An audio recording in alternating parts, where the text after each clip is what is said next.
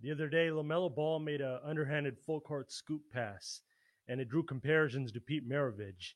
And it's funny because I was going to do this episode on Pistol Pete this week. That play kind of confirmed it for me, because this guy right here was one of the OG pure hoopers, one of the pioneers of a lot of things that I speak on, that artistry, that creativity, just that supreme confidence in your skill set.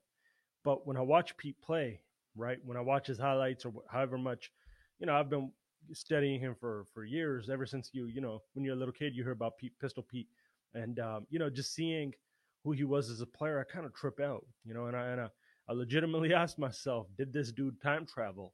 Because this isn't even ahead of his time type shit. This was like, yo, like who taught you this? These are things that he was doing 40 or 50 years ago with the basketball on the basketball court and just toying with defenders. I'm talking about this in the 70s, right? But before that coming up.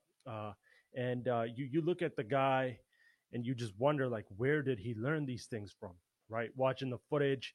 Of course, a lot of it is highlights. I can't go back and watch Pistol Pete on a Wednesday night, but the behind the back passes, the handle in transition, the ability to go behind the back with right and left hand, the no look passes, having the eyes on the back of his head, being able to finish reverse, and in orthodox ways, um, off the glass with his left, with his right, through defenses and in the paint, little hooks, baby hooks, right hand.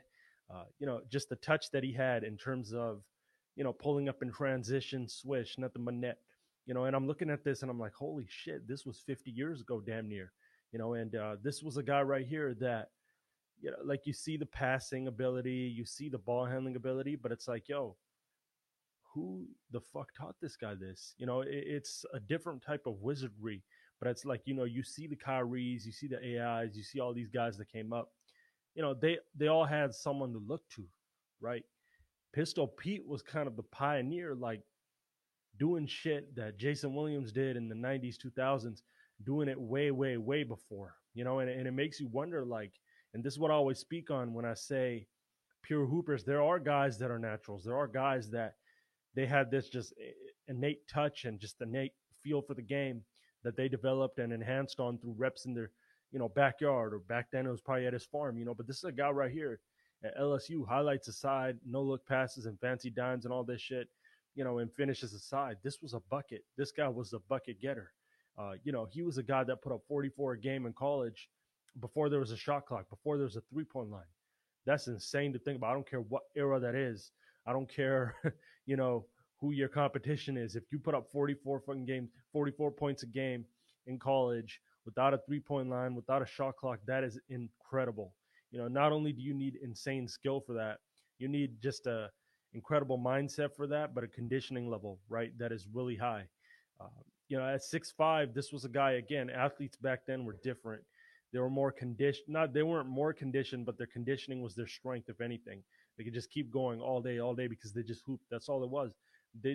When you talk about basketball and being a pro basketball player, it was literally just playing basketball all day, And this was a guy I see him going end to end.